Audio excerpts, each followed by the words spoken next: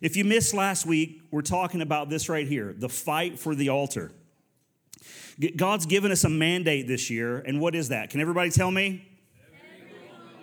Every home and altar.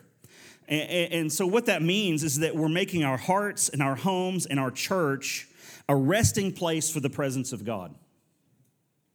A place where the presence of God can come and dwell and live in your home. For God to come into your life and remodel it and do things in your life the way that He wants to do them. Like, oh, we're going to paint this wall this color. This flooring is getting changed out. We're going to rearrange the furniture over here. Actually, as a matter of fact, that furniture has got to go to the dump, and we're bringing in new furniture. We're going to add on over here. It's like we're saying, God, this is what we want you to do. We want you to come into our lives, into our homes, and make it your place. Not just saying, God, come in and you fit in around what we've got going on. No, God, you come in and you take over. This is your home. And we want to fit into what you have in mind. God, we want you to come in and bring order to our chaos. We want you to come in and arrange our lives to bring you glory.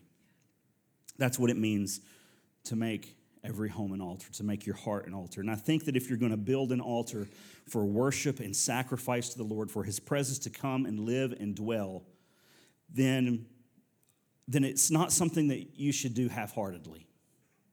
It's not something that you should do nonchalantly. It's not something that you should do recklessly or without abandon. It deserves being intentional and deliberate. And if we're going to be intentional and deliberate about it, then we've got to start viewing our lives through an eternal kingdom lens. Instead of just looking at life through the lens of physical realities, the primary lens that we need to look at our lives and the world around us is through spiritual realities, through that lens. Everything that we see is temporal. It's subject to change, right? But the invisible things are the eternal things. And it's through that lens that we're able to see what's really at the root behind the things that we see in our world today, the darkness that we see, the brokenness that we see, the depravity that we see. If we see through the spiritual lens, we don't just see those things on the surface, but we see what's at the very heart and at the very root of those things. But also, if we look through a spiritual lens, this eternal kingdom lens, we don't just see what's at the root of the problem, we also see the source of what's going to heal everything. And we can be filled with like this hopeful expectation from God that He has a vision for redemption, that He has a vision for salvation, that He has a vision for your home, that He has a mission for your home. Recently, I heard someone talking about this, and I really liked the way that they articulated it. And it was Kirk Cameron, and I heard him talking about this, and he was talking about how if we just see things through a physical lens and try to fix the world through a physical lens without the power and the presence of God, without the power and the person of the gospel, then we're not going to be successful. He called this like Christless conservatism.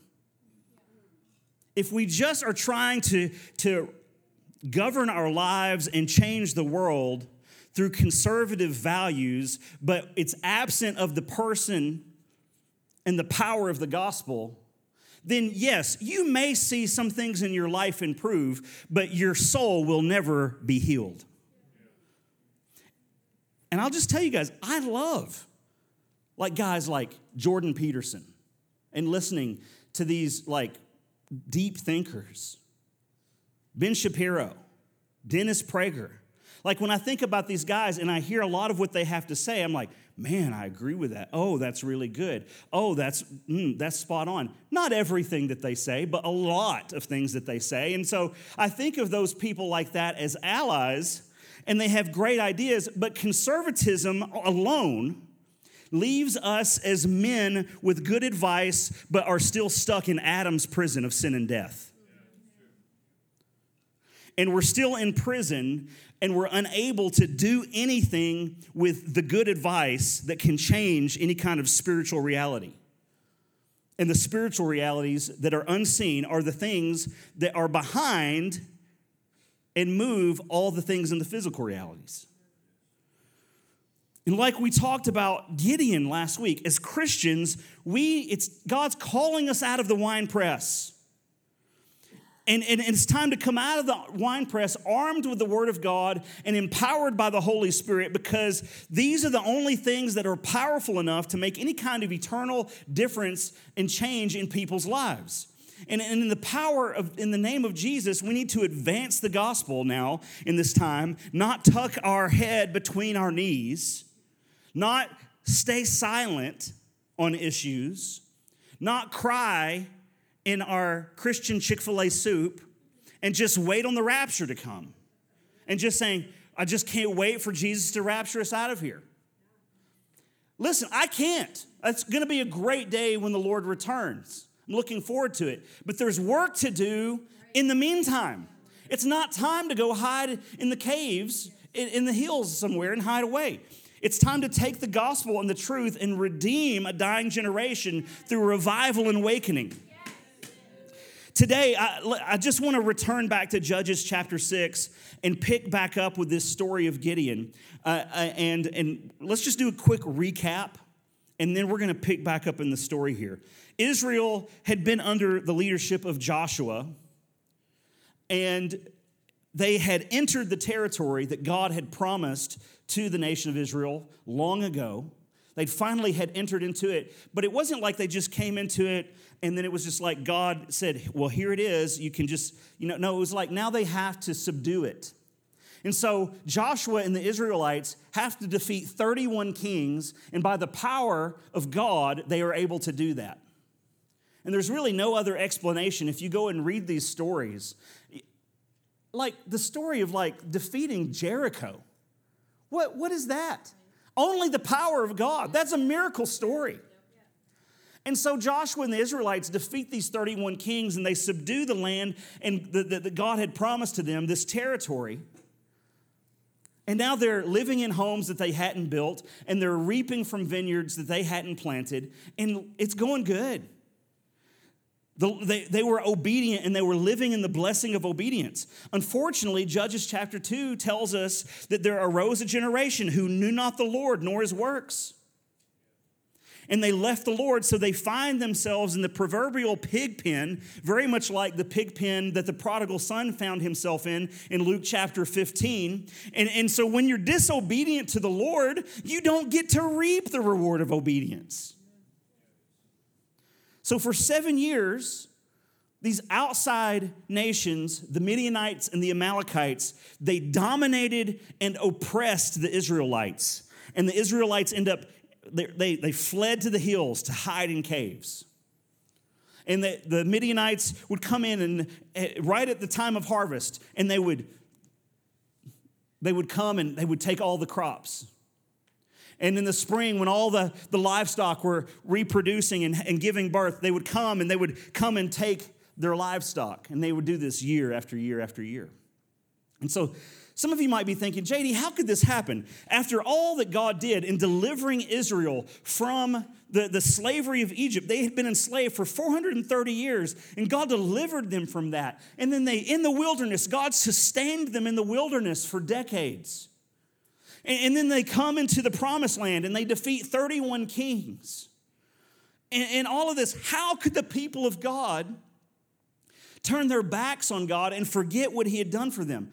That would never happen to us. Yeah? Really?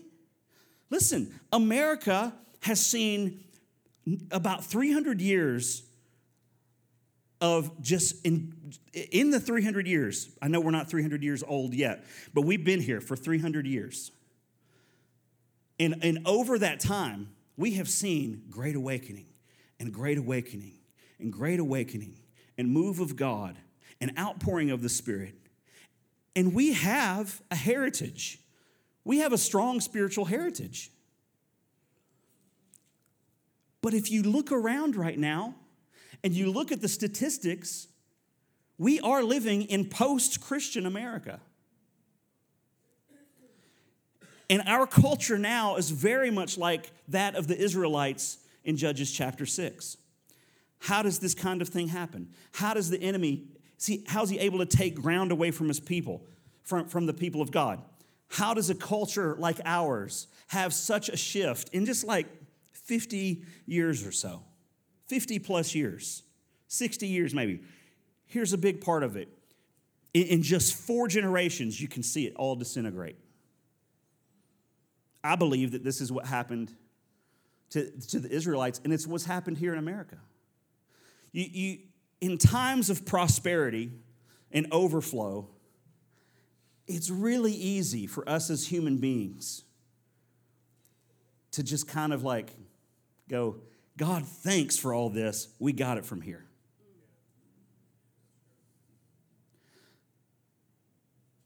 And in that kind of attitude, parents don't impart to their children the priority and the importance and the centeredness of God and His church. It's not as much of a priority. It's not as central as it ought to be. And so those kids, they grow up, and now it's even less of a priority for them as they're having children. Then those kids grow up, and now they make it no priority. God has no priority. There's no centeredness there. His gathering with the church, what's that for? What's that, well, Grandpa, I heard these stories of great-grandpa used to be a preacher. Great-grandpa used to read his Bible all the time. Great-grandpa used to spend hours and hours in prayer. Great-grandpa he's got these miracle stories. He's got these outpouring stories. But the great-grandkids they're not even in church. And that's not their fault. It's their parents' fault. And then those kids have kids, and they grow up with no concept of God and no centralness or importance of His church any longer. It's what's happened with Israel, and it's what is happening in America. And so what's the point? The point is that today's priorities impact tomorrow's generation. The things that you prioritize, the things that you circle your life around, that your life orbits around, that will impact your kids and your grandkids and your great-grandkids.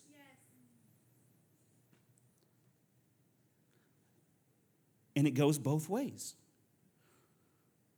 It goes both ways. I'm so thankful for the spiritual heritage in my family, of my mom and dad, making God and church and the Bible and hearing the voice of the Holy Spirit, making it a priority. And I'm so thankful for your parents, and I'm so thankful for their parents.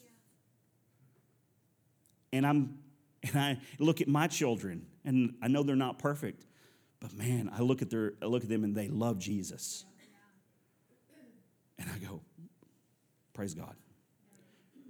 Praise God. So the Israelites, they're at this place and they're literally starving to death. So they begin to come back to the Lord. They begin to pray. They begin to cry out to God. So the Lord sent them a prophet, and the prophet told them, hey, all this has happened because you turned your back on God. And you started taking on the customs of the godless nations around you. And you integrated and you merged with these cultures. This is why that you find yourselves here. And then the angel of the Lord appears to Gideon, and he begins to speak to Gideon through the spiritual lens, through the eternal kingdom lens, through the lens of the voice of God to him, God's identity and his destiny over Gideon. And here's what I have you do. I want you to stand up with me today, because we're gonna read this passage. These are some of the verses that we read last week, and they're pieced together. Judges chapter 6, verses 12 through 16. We're not going to read all of it, but we're going to read these bits here together. Let's read this aloud together as we honor God's word. Ready? This is the angel of the Lord speaking to Gideon. And as we say it out of our mouths today, this is God's word to us today as well. Mighty hero, the Lord is with you. Go with the strength you have and rescue Israel from the Midianites. I am sending you. I will be with you, and you will destroy the Midianites as if you were fighting against one man. This is the word of the Lord. You can be seated. Interesting thing about Gideon here is that he doubts what the angel of the Lord is telling him at first. For when I say at first, I mean the angel of the Lord is saying a lot of things, and he's doing a lot of things, and Gideon's just not really sure about it. And he's having a hard time believing it because all Gideon can do is look through the physical lens, not the spiritual lens. But I want to say this. The cool thing is this, is that Gideon, although he's having difficulty believing this is possible, what he's hearing, he doesn't run away. He sticks around. He doesn't understand it all. He's not sure if he believes it, but he doesn't bail. He just says, I'm just going to stick around and listen to more. He argues with the angel of the Lord a little bit, but he doesn't run away. He sticks around. And Gideon, he could have ignored what he was being told, and he could have kept hiding out in his cave, but instead he took these baby steps of faith toward being the courageous leader that God was calling him out to be. Hey, I'm not sure about what you're saying. I'm not sure if what you're saying can be true. You're calling me out to be a courageous wartime leader. I'm not sure about that. I don't see how it's possible.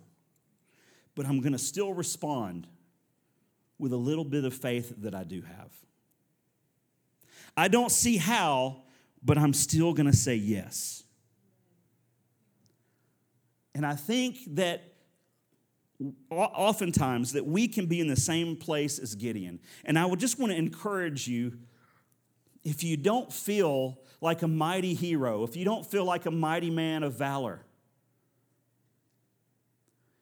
just don't run away right away. Just stick around. Just keep listening to hearing what the voice of God is telling you. Just keep reading the Word of God. Just keep listening to the Spirit. Keep having conversations with your friends who discern well. And then respond. Even if it's, I don't have a lot of faith. I'm really not sure. But all right, I'm going to do it. I'm going to just take this one little step. Do it. Do it. God's calling you toward courageous leadership in this hour that we're living in today. You may not feel like it. You may feel like Gideon, like you've got the wrong guy, but just stick around. Don't run away and just take a baby step at the very least. Now, for some of you, you're like, hey, I'm ready. Let's go. I'm loaded for bear already. You know, I'm prayed up. I'm read up. The holes, if you see the holes in my jeans, that's because I've been on my knees before the Lord. Let's go. But if you're not there, just go ahead and determine in your heart that you're going to give your yes to the Lord, even if you have a hard time believing it all. God, my yes belongs to you already before you've even asked. God's answer is always courageous leadership. That's what he was calling Gideon's toward, and it's what he's calling us towards, and Gideon is taking these steps toward it. This is where we're going to pick up today. Verse 24, Gideon builds an altar to the Lord. He recognizes what the Lord, like, okay, I recognize this is the angel of the Lord. I'm going to respond to this. And he builds an altar to the Lord, and he presents a sacrifice. It's a sign of reverence. It's a sign of allegiance. And he names the altar Yahweh Shalom, which means the Lord is peace. And you'd think that everything would be all good then. You'd think that God would be like, hey, Gideon, thank you. Thank you for building this altar to me. Thank you for making this sacrifice. Thank you for honoring and worshiping me. I really like the name of the altar. You did a really good job naming that. All right, so what we're going to do now is we're going to go in and we're going to develop our battle plan, our strategy of how we're going to take out the Midianites. But that's not what the Lord says to him. Why? We're going to see here in just a second. Gideon's just built this altar. He's made the sacrifice. And the very next thing that the Lord says is this. In Judges chapter 6, verse 25, he says, take the second bull from your father's herd, the one that is 7 years old, and pull down your father's altar to Baal, and cut down the Asherah pole standing beside it. So the altar of Baal, it's an altar to make sacrifices to a false god, to a wicked, evil spirit. Asherah pole, also, I don't know, I haven't seen any kind of like historic, artistic like drawings of what an Asherah pole might look like, but in my mind, I'm thinking of like a totem pole. Something carved up, looking like, something that represented a god that they worshiped. And he's saying, I want you to tear these things down. I know that you just made a sacrifice to me, but I want you to go and I want you to tear down the altar of Baal and cut down the Asherah pole standing beside it. In verse 26, then build an altar to the Lord your God here on this hilltop sanctuary. So in the highest place in the region, in the highest place where everybody can see, you're going to tear down this altar of Baal and you're going to erect an altar to me. And you're going to use the Asherah pole and you're going to cut it up and you're going to use it as kindling for the altar for this sacrifice that you're going to make to me. Because we're not going to have anything left over. You're not going to take the Asherah pole and just kind of set it over here to the side for another day. No, we're going to cut the thing up and burn it because we're done with it. The reason God was raising up Gideon to be a courageous wartime leader was because the ultimate fight for the Israelites was not against the Midianites. It was not against the Amalekites. It wasn't for something that was in the seen realm. It was for the altar of the Lord, which means it's something for the unseen realm. The battle, the fight was for the altars and for which they represented the things in the unseen realm. It's why it's so important for us to see our lives and see our world through the spiritual lens. It's easy for us in 21st century America to get our eyes on the Midianites of our time and the Amalekites of our time, to get our eyes on the economy, to get our eyes on the election, to get our eyes on Hunter's laptop, to get our eyes on whatever, even just our micro challenges that we deal with in our own private lives. The bigger fight is for the altar of the Lord. Yes. Whose altar is going to be allowed to stand in your home? Yes. Is it going to be the altar of Baal, or is it going to be the altar of the Lord?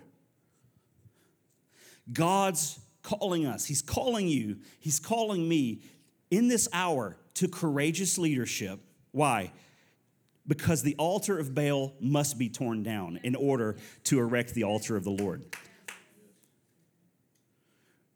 To build the altar in your heart, to build the altar in your home, to build the altar in this church. Yeah. But JD, why was it so important? Gideon had already erected an altar and he had made a sacrifice. Why wasn't that good enough? Why did he have to go and tear down the altar of Baal? Or why couldn't he just erect another altar of the Lord? Why was it so important? That's a great question. I'm glad you asked.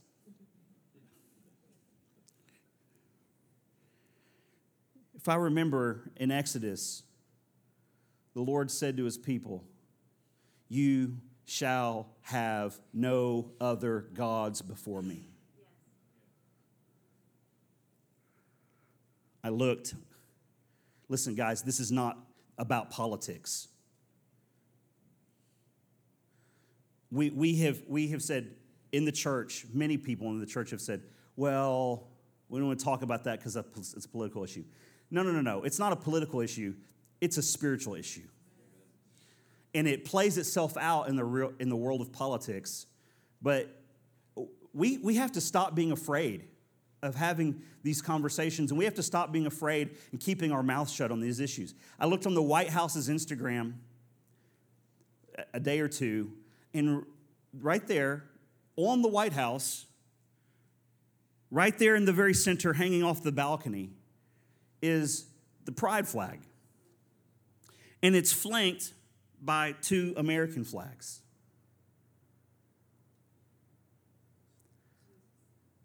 And I'm like, no.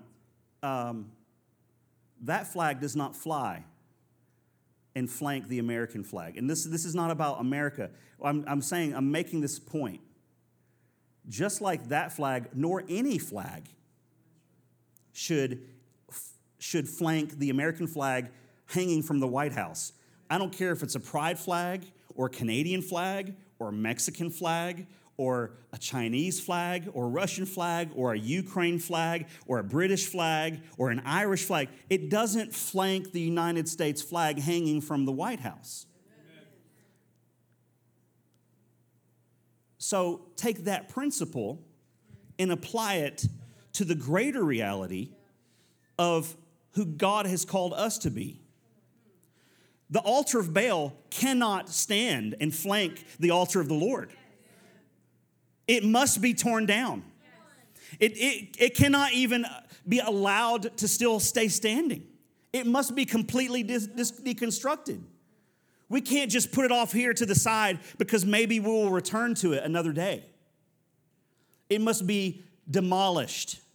The Asherah pole must be cut up and burned.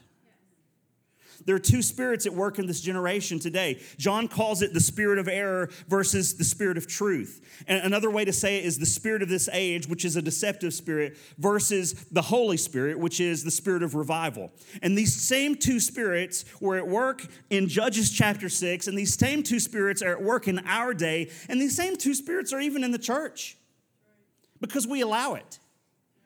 During Gideon's time, Israel they were the covenant people of God, but they had syncretized their devotion to Yahweh with their devotion to Baal.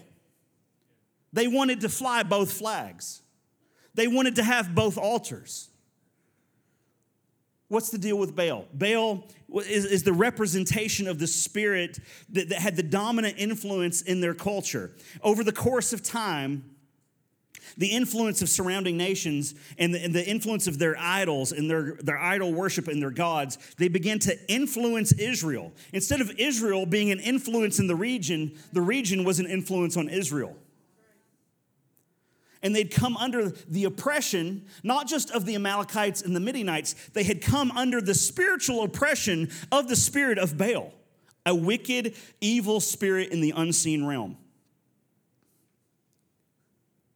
That's why God's like, it's got to come down. This is not a fight about the Amalekites. It's not a fight about the Midianites. It's a fight for the altar. It's a fight for what the altars represent.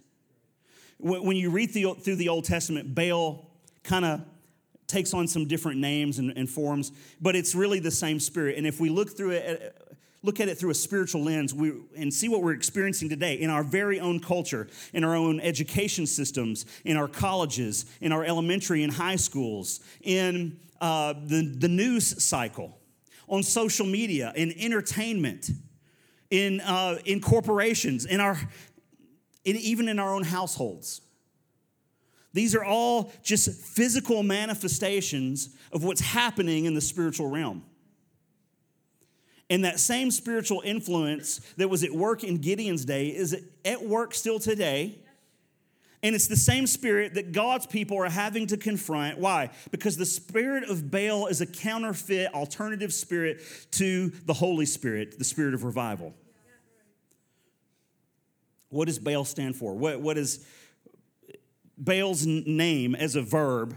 It means to marry. When we think about marriage, we think about 2 becoming 1.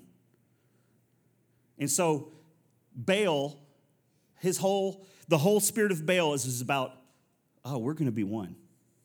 This is not just a side thing. This is not just something that you can kind of give your attention to. No.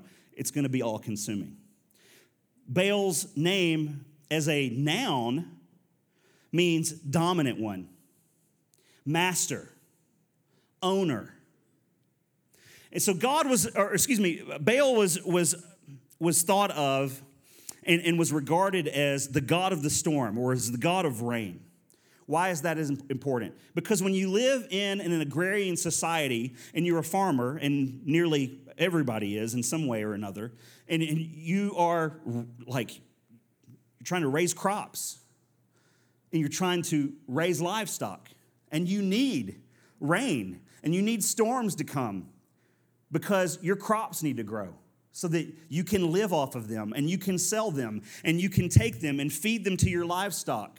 And your livestock can grow strong and reproduce. And then your kingdom can expand. And your control and your security and your prosperity can expand. So worshiping Baal, the god of the storm, is very appealing. It makes sense. So while Baal was called the god of the storm or rain, the issue of rain touched three primary issues. Baal was the bringer of rain, which meant it means that Baal brought success. Baal brought prosperity. Baal brought fertility. Why is that a counterfeit spirit to the spirit of revival, to the Holy Spirit? Well, all throughout the scriptures, God uses this picture of rain, of what he's wanting to do in his people and on the earth. Zechariah chapter 10 says, ask the Lord for rain in the season of rain. Acts chapter 3, all through the book of Acts, it talks about the rain of the Spirit. And it says, pray that there's repentance. So there's times that may come, there's times of refreshing rain that may come from the Lord. Hosea chapter 10 talks about the rains of righteousness. Revival is always typified by rain. But Baal is the god that's connected to the storms that can bring rain, success, and fertility. It's a counterfeit spirit to the Spirit of God. So think about the modern equivalent of Baal. Think about a spiritual influence that has a dominant message in our culture today,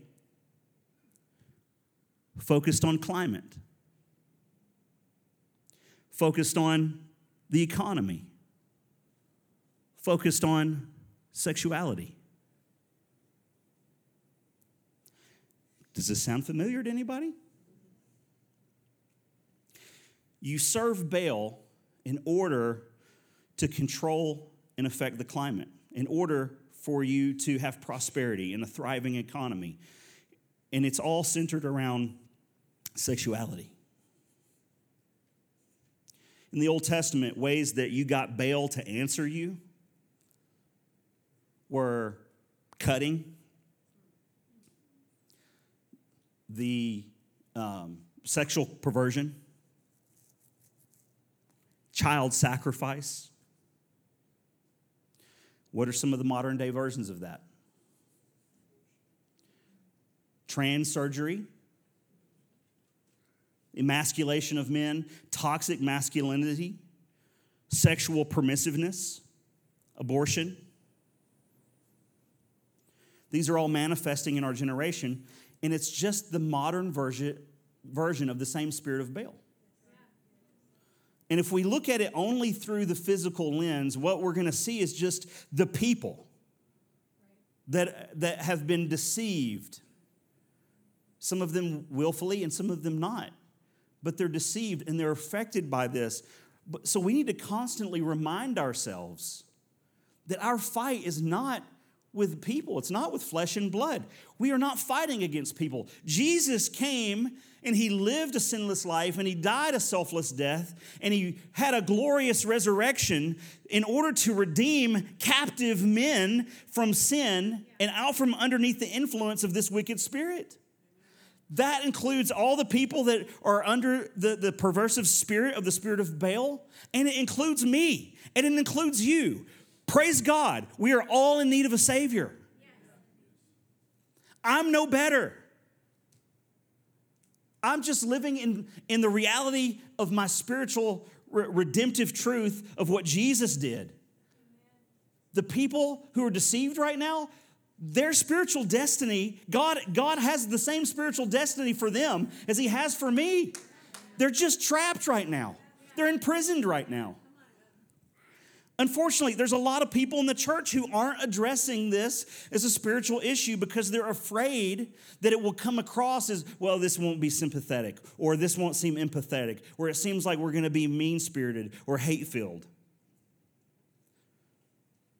Let me ask you this. How empathetic is it? How sympathetic is it?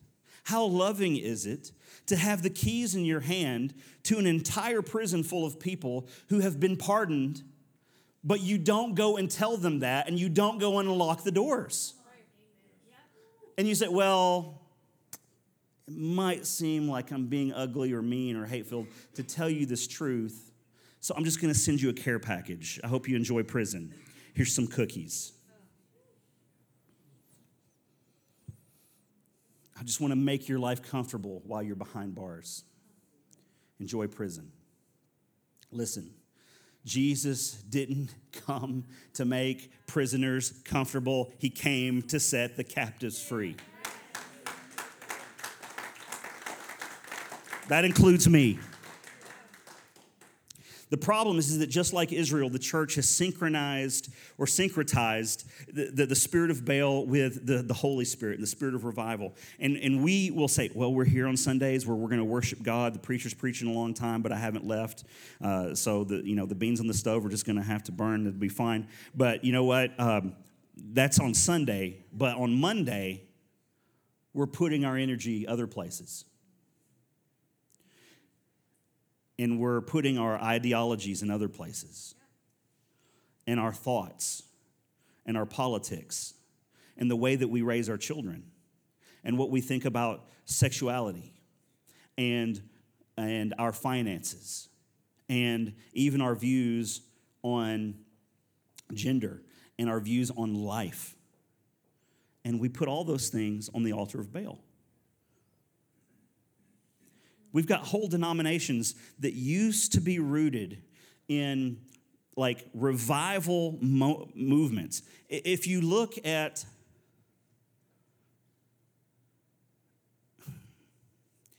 the Methodist Church, it has an incredible spiritual heritage. The roots and the foundation of the Methodist Church were built on the altar that was burning with revival fires. But if you look at the Methodist Church today in the Western Hemisphere, in America, they've gone off the rails. And I look at them today and I see that the altar of the Lord has now been replaced with the altar of Baal. And I think about their ancestors and their founders, the Wesley brothers, John and Charles, and I think those guys have to be rolling over in their graves right now. We've got whole denominations walking away from Orthodox faith saying things like, the Bible, it's an archaic book. It doesn't really mean what it says. And we've got to accommodate some things in order so that we can have a seat at the table of cultural conversation. You know what that is? That's the spirit of Baal.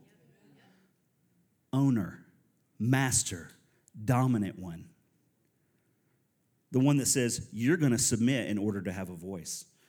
And the voice that you have, it's not truth that you're speaking anyway. So I win.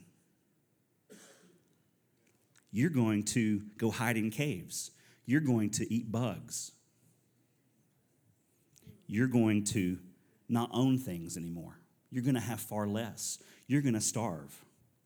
It's the spirit of Baal, and we've allowed it into the church and syncretized with it.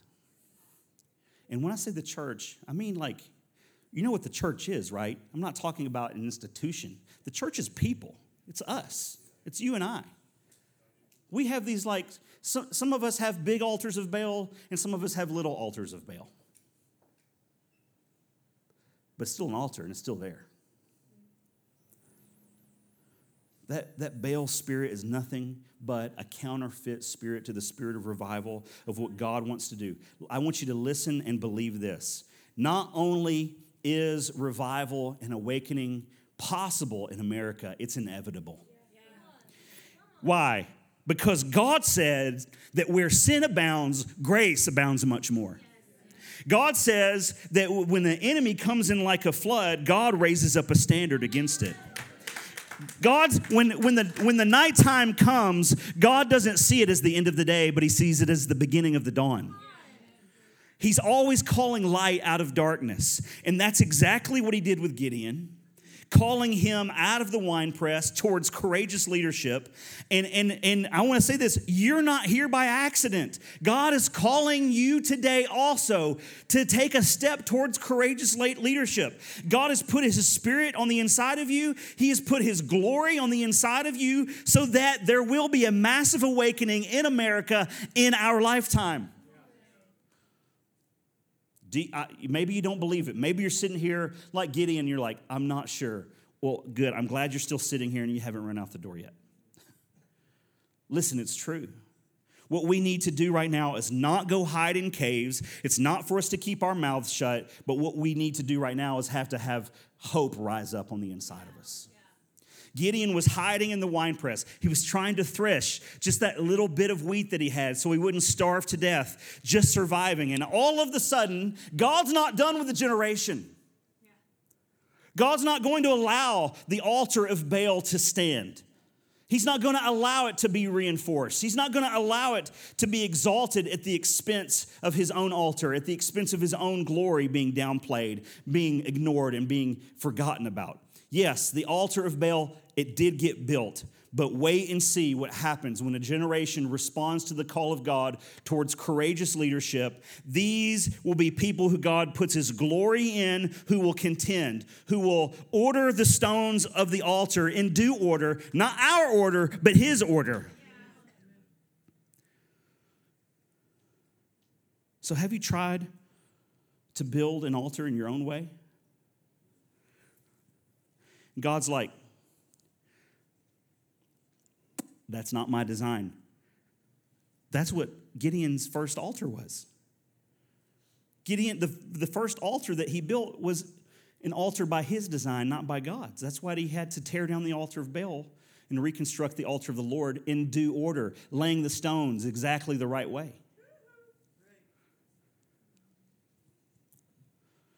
Build it right, and I will come. It's a Field of Dreams moment. Some of you young people are like, Kevin Costner, isn't he that guy from Yellowstone? If you build it, he will come. Yes, come on. God comes where he's wanted. Yes. So what do we say? We want you here.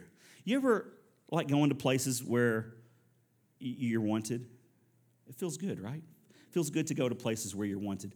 But it doesn't feel so great having to go to places where you don't feel like you're wanted. Like you knock on the door and they come to the door and you're like, oh. Okay, well, yeah, come on in. Yeah, it's all right. You can have a seat over here. So what are you doing here? No. You want to go to places where you're wanted. Yeah. So we say, Lord, we want you here. Come. Listen, when the moment comes where we see another great outpouring, it's not just so that we can build a subculture of revival within the church. It's about reviving the church in such a way that it will lead to a national awakening where we see tens of millions of souls being saved and harvested in one generation. How's this going to happen? How's it going to happen, you ask? God is searching for a generation of courageous leaders who will bring reformation to the church so that he can bring transformation to the culture.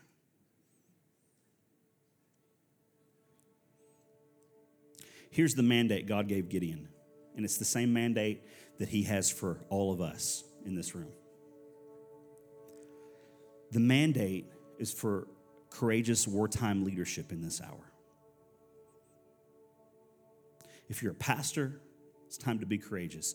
If you're a worship leader, it's time to be courageous. If you're a life group leader, it's time to be courageous. If you are a children's ministry worker, it's time to be courageous. If you're a teacher in a school, it's time to be courageous. If you're a business person, it's time to be courageous. If you work blue collar, it's time to be courageous. If you work white collar, it's time to be courageous. If you're a stay-at-home mom, it's time to be courageous. Because the mandate is twofold. Number one, tear down the altar of Baal. And number two, construct the altar of the Lord. And if we give our lives to these two things, we're going to set the stage for a greater awakening than we've ever experienced before. It's already in the heart of God. We don't have to go to God and try to convince him of something that he's not already in. It's his idea already. God's not trying to withhold. He's trying to get a hold and get our generation's attention. The mandate for courageous leadership in this hour, it begins with deconstructing the altar of Baal and constructing the altar of the Lord. We're running out of time. We've been running out of time, so this is the last thing I want to say.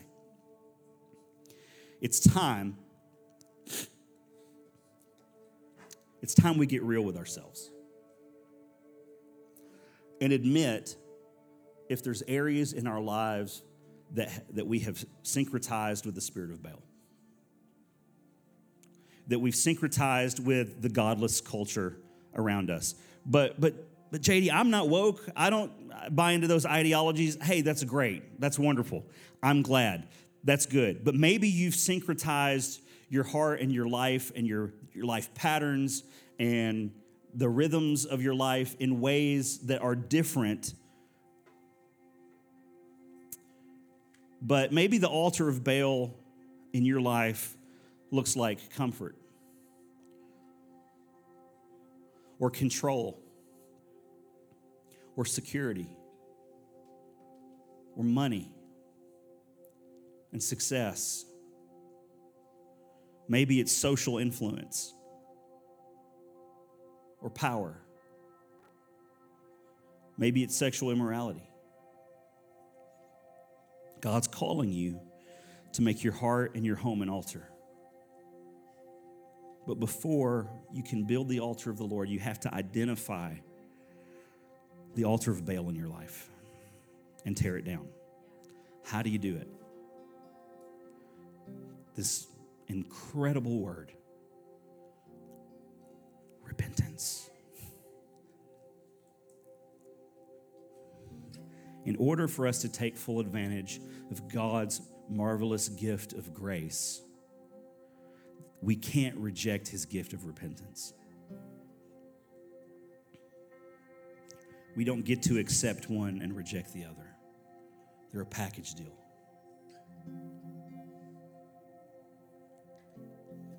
It's like, you go to order something on Amazon. Maybe you order a new grill for the backyard. And box one comes, and the driver comes up. He's like, you're going to have to sign for this. And you're like, yeah, great, I'll sign for this.